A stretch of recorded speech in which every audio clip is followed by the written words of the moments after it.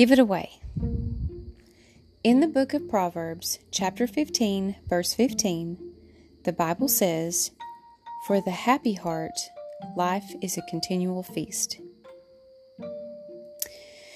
I think we all know how important the book of Proverbs is to women, but this particular section isn't just about us. It's about everybody.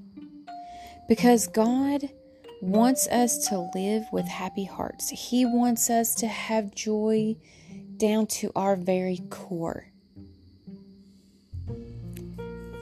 I started studying this subject in one of my devotionals, and honestly, I was not planning to write about it.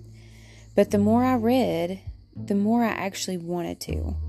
So, this is where the blog and podcast comes from tonight.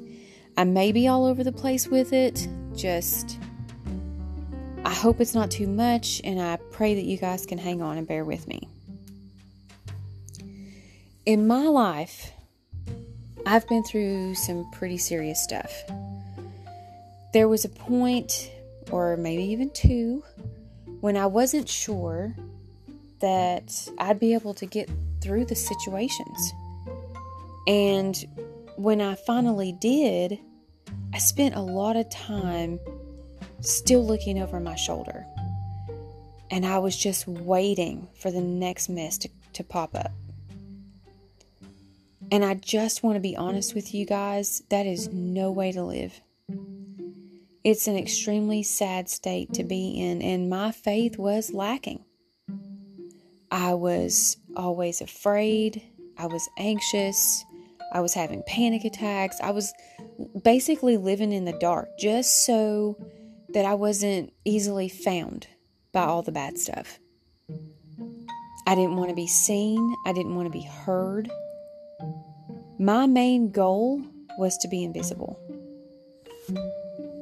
But unfortunately, a lot of that actually leaked into my adult life because I've had a lot of bad stuff happen in my adult life. So I've still, even going into, adulthood, I've still tried to be invisible. I've still looked over my shoulder. And one of the reasons is because the bad things just seem to find me no matter how well I think I've hidden myself. And another reason is because I have allowed this fear to take over instead of fully trusting in God. There are versions of the Bible that actually they've got a name for it. It's called evil forebodings. But I just simply call it lack of faith because that's what I felt. Like I had no faith. But thankfully, thank you, Jesus, I have learned that instead of sitting around waiting for something terrible to happen, you honestly have to think of the good things that will happen. You've got to expect it on purpose. We're very powerful beings, and God gives us so much more power than we actually have on our own. And one of those superpowers is to choose our own thoughts. You don't have to surrender to the things that fall into your mind. You can honestly control your thought processes. You've got the power to cast out all of the bad thinking and replace it with the good things that you want and that can happen. Our faith starts in our hearts. And it's a gift. It's a gift from God. And it's released when we think and speak the right things. Now, the devil attacks hot and heavy when we encounter a problem. So we can either fall into that trap or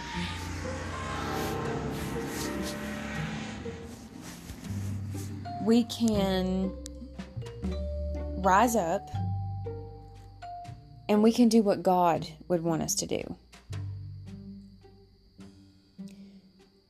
Think about the promises of God's Word. Some of the promises in the Bible. One in particular is Psalm 55, verse 22. Cast your cares on the Lord, and He will sustain you. He will never let the righteous fall. Give all of your cares and worries to God. He's always going to point you in the right direction, and He won't let you fail. Even if you fall, even when you do encounter the not so good things in your life, He's never going to allow you to fail. Believe with all your heart in 1 Peter 5:7. Cast all of your cares on Him because He cares for you. Give it away. Let God handle them. There's no need for us to carry that burden. That's what God's shoulders are for. And by no means am I saying that we won't have problems. I'm not saying that bad things won't come along. But what I am saying is that we need to look those problems head on and let them know up front they've got no control over us.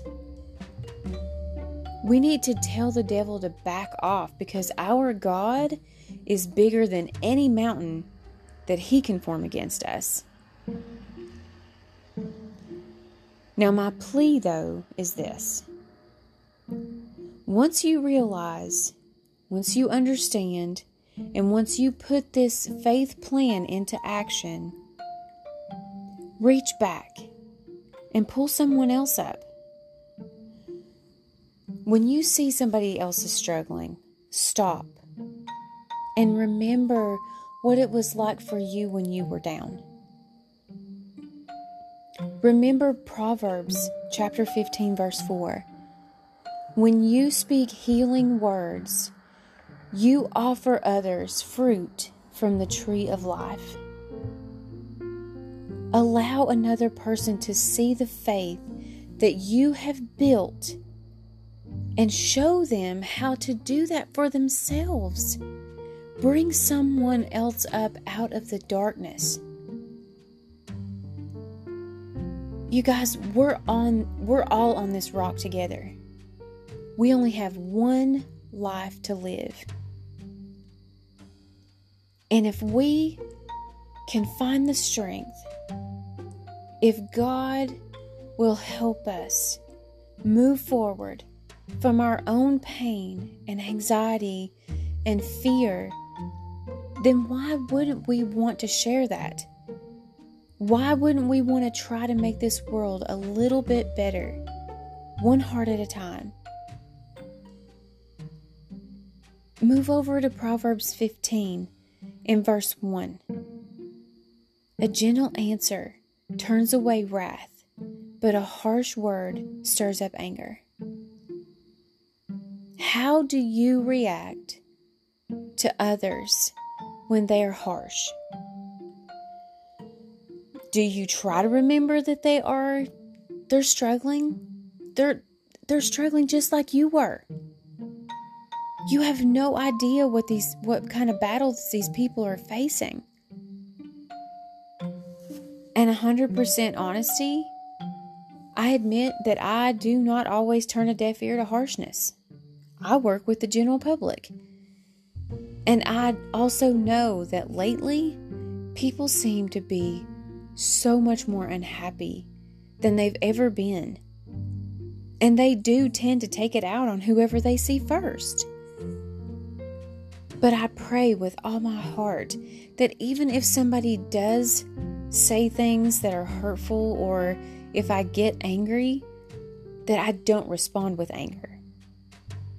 I hope and I pray that I'll respond with a more gentle spirit. I can work out my own anger later. After it's over, I can talk to God about it. But I don't want to share that anger with someone else who might just need to hear a kind word, who might just need to vent, and we might just need to breathe and be understanding and let it go in one ear and out the other. I know that when I personally feel overwhelmed at work or whatever circumstance comes up, I want to focus on the rock. You can find that verse in Psalm chapter 6, verse 12. The Bible says, when my heart is overwhelmed, lead me to the rock that is higher than I. Because that's the kind of person that I want to be.